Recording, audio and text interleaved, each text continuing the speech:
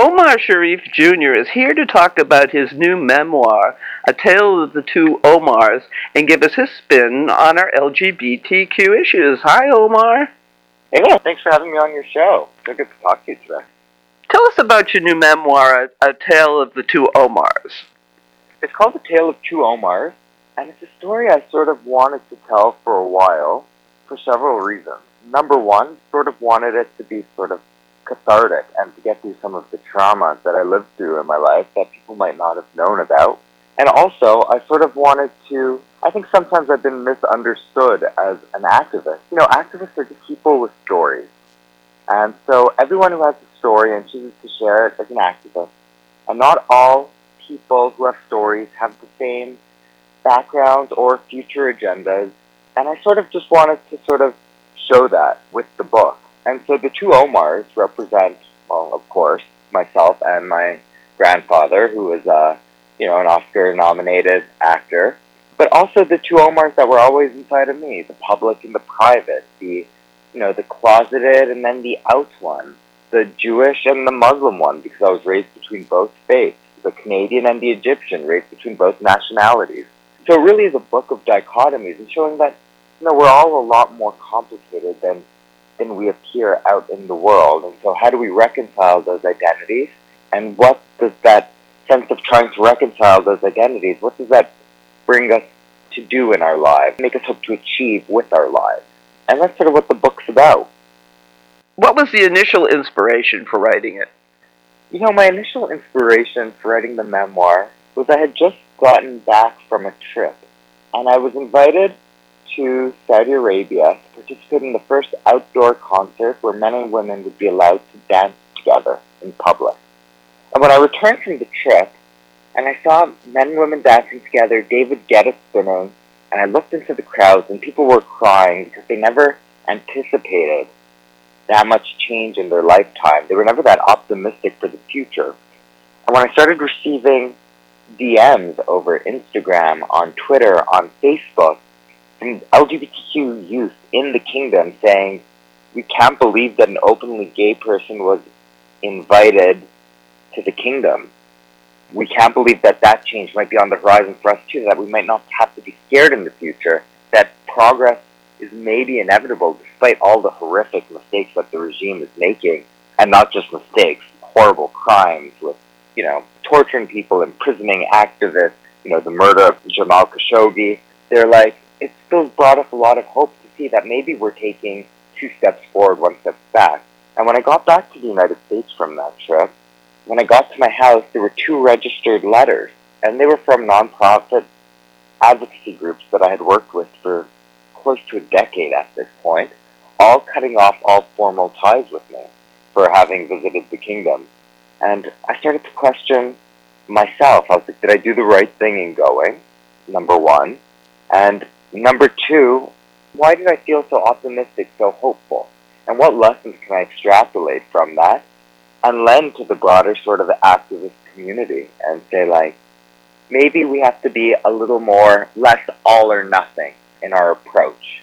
Maybe we need to be a little more incremental and incrementalist. Maybe some change is better than no change. And I realized that my whole life has really set me up to believe that, and my whole background and the way I was raised between sort of these multiple worlds and multiple identities led me to believe that, we don't have to agree, we don't have to meet at the middle, we don't have to do that, but we do have to sit at the same table and work towards goals that are achievable, and then keep pushing the envelope and keep demanding more. And I think that's what progress means. It doesn't mean getting everything all at once. It means slowly moving the needle until we're all included. What do you hope to accomplish with this memoir? So, it's not a zero-sum game, activism. That there are smaller wins that can be had. Last night I was rewatching Martin Luther King's mountaintop speech.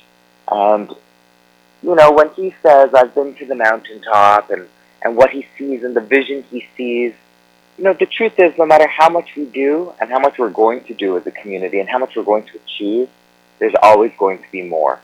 There are so many things we still have to work on as an LGBTQ community right now. There's still so much so much bullying happening. There's still so much suicide happening with our youth. There are still so many issues. We still can't pass legislation that should be passed right now. People are still being cast out of their homes and places of worship. Youth homelessness is a problem.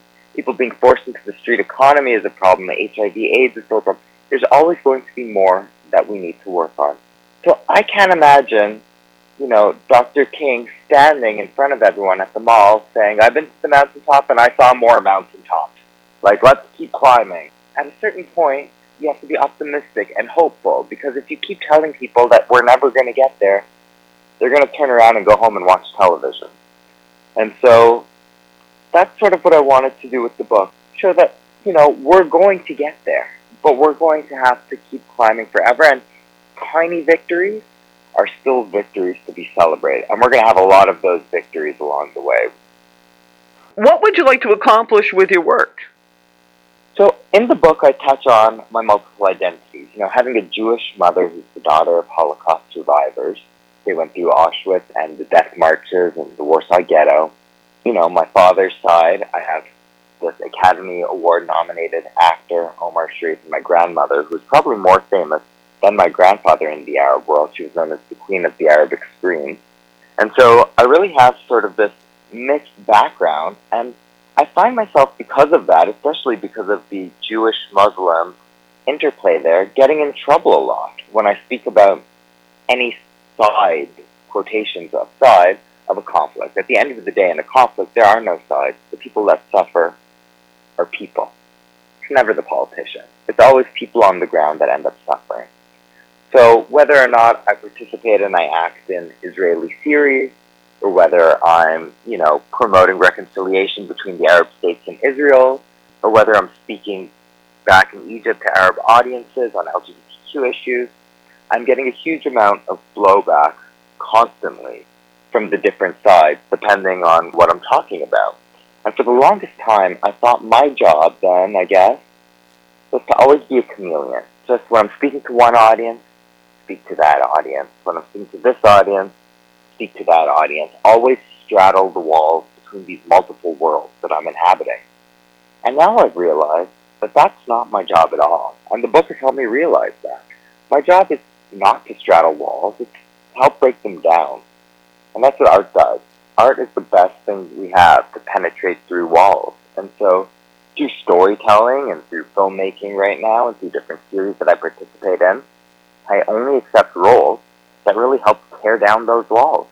And writing the book, I realized that actually that's what my grandparents did with their careers as well. In Egypt, when my grandfather made the movie Funny Girl with Barbra Streisand, it was during the Six-Day War with Israel, and he had his citizenship revoked, similar to the way that I did when I came out as gay. He's also made multiple films about religious minorities in Egypt and the need for coexistence and to get along and to get together. Art is the best way of really changing hearts and minds, and I know that sounds like a cliche, but, progressive values are best accomplished when we could help build empathy and understanding, and the best way to do that is to show it. What would you like to see happen for our LGBTQ community in the Biden-Harris administration? I'm super excited because, as you know, I've been in exile from Egypt since I came out in 2012. The Muslim Brotherhood also brought up a motion to revoke my citizenship, and very sadly, I think that the moment I would go back to Egypt, I'd be arrested for inciting debauchery. The situation has only worsened, sadly. But I recently received a green card. And I'm now a permanent resident of the United States as of just a couple weeks ago. And I feel so comforted to know that I finally have a home again. The truth is that nowhere's perfect, though. And all homes are fixer-uppers. And so I'm under no illusion or pretense that this beautiful union that the United States is, that represents so much good that we sometimes forget because we're blinded by some of the negative aspects to her, does represent so much good, but she is a fixer-upper. And so there are some stuff that, needs to get worked on here. I think we've touched on some of those issues, the rates of bullying and suicide remaining stagnant despite all we've achieved in marriage equality, which really is something that affects the people that could hope to get married one day, that aren't worried about surviving the street economy that they were cast into when they were shunned from their homes and families or, kicked out of their places of worship. So there's so much that we need to work on here at home in the United States. But if there's one thing I would ask the Biden-Harris administration to do, it would be, they're hugely influential in the United States with the IMF and the World Bank. And I would like to see LGBTQ equality, I should say, be a necessary precondition for investment in other countries. I think we could do so much change around the world if we deny other countries in the developing world loans if they do not embrace or accept equal rights and human rights. So, for example, Uganda or Nigeria or Ghana right now, where there are horrible LGBTQ laws on the books being proposed or currently activated, you want money for a school? Okay, but you're not going to get that money for those schools unless you respect the rights of LGBTQ people and they are safe to attend those schools. Another, say, Asia or in other places in Africa or Eastern Europe, if they want specific loans for, healthcare, medical care, that's okay, but only if you'll also distribute HIV medications to LGBTQ populations and they have access to safe healthcare. Why are we giving loans to countries that are choosing not to give the appropriate level of service to all citizens? And so I think that's somewhere where the United States and the Biden administration could be particularly helpful by saying, World Bank, IMF, no more loans to countries that do not accept or embrace human and equal rights for its population. And that means to women, that means to LGBTQ people, that means to religious minorities, that's across the board. Could you imagine the United States giving a big loan through the World Bank or the IMF to Afghanistan right now to open schools, even if the Taliban didn't allow women to attend schools? Why would we be helping build schools when women would not be allowed to go to them? So there's a way to protect minorities through these loans that are so desperately needed by some of these countries. And until they're willing to embrace and accept those equal and human rights, no loans for you. With LGBTQ teens already 4 times more likely to attempt suicide than their heterosexual peers after facing bullying incidents, what advice would you have for these kids, especially in these times? Bullying is all fake. The people that usually bully you are weaker. They're trying to sort of exert some sort of power imbalance. They're trying to make you feel bad. The only thing that's really true in life, and the only thing that you can really control, is what's happening in your head and in your heart. And if you could focus on that and know that you're just perfect in every single way, because that is how you were made, you should try to focus your attention on that and know that the bullies will get what's coming to them too one day down the line. Thankfully, today we have amazing organizations and services like the Trevor Project too. And so anyone who does need help or does need to speak to someone, I encourage them with the utmost to find someone to speak to. As you'll read in my memoir, when I was being bullied in high school, I would walk home daily with thoughts of suicide running through my mind, to the point where I would even go up to my, condo balcony and stand there and just think about jumping. And as you'll see in my book, there are several reasons why I didn't ultimately, but it never really got easier, and the bullies never go away. So whether it's in schools, whether it's government, eventually it was Egyptian media or government officials that were bullying me, they don't go away, but their bullying does eventually get weaker and weaker as we get more and more comfortable with who we are. So find the services and the people to speak to that will help you become more confident with who you are, because you're perfect, and that's what's real. So focus what's going on inside you and not about what's happening all around you that you can't control. How can people get information about A Tale of Two Omars? So, A Tale of Two Omars is out now. It's been out since October 5th. I know on multiple Amazon lists it's currently ranking at number 1, so you could definitely look it up online and find ways to get your copy. It's available not only in print, but also as an audiobook or on Audible. And I would encourage everyone not only to look online, but also to visit their local bookstores and support local businesses, because we are so reliant on them and they are sort of being cannibalized in many ways by some of these larger online companies and retailers. So we got to spread the wealth, we got to support our local businesses and our local bookstore their owners. And yeah, so that's how I would suggest people go about finding more information. What other projects are you working on? So I right now have a television series that's the #1 most watched series in the history of Israel. It's called The Baker and the Beauty. And you might remember The Beauty and the Baker, which was an ABC show that was about 2 seasons ago. This is the original. The original was an Israeli show, and it's now started its 3rd season, which I'm in. It's also been adapted now the model's been adapted for Russia, for Brazil, for India. And it tells a story about 2 people coming together despite their different backgrounds and trying to make it work. One's a baker from a wonderful family, and the other's this, billionaire, grew up in the sort of eye of society, really a sort of a social media star. And how do they make that work? The role that I play on it, again, in terms of straddling sort of these walls and then trying to break them down, is I play a Lebanese man of Palestinian origin who's married to an Israeli Jew, and we have a child together via surrogacy, and these are all very taboo subjects in Israel. And despite the fact that our characters disagree on so many things with regards to politics and religion, at the end of the day, we love each other. Because, love is about people. And different people with different opinions can and should be able to love each other. And so I think it's truly an important story for the region. It's an important story for Israel. And I really hope it'll bring around some good, sort of shedding a light on these issues and helping to build that empathy and understanding that we were talking about before. Is there a question you wish people would ask you? I think there's a question I wish people wouldn't ask me. And I think the question I wish people wouldn't ask me is, you are so lucky to be raised privileged, to have Omar Sharif as a grandson. You must have had no problems or a free ride through life. And that was one of the reasons I wanted to approach the book. I wanted to talk about my bullying. I wanted to talk about how hurtful it was to be exiled from my country and to have to leave when I came out as gay. I wanted to talk about the time when I was taken against my will and held against my will and raped in the Middle East and unable to leave that situation, which is going to surprise many, and have my life threatened every time I tried to leave. No one has an easy life. Some have it easier, some have it harder, definitely.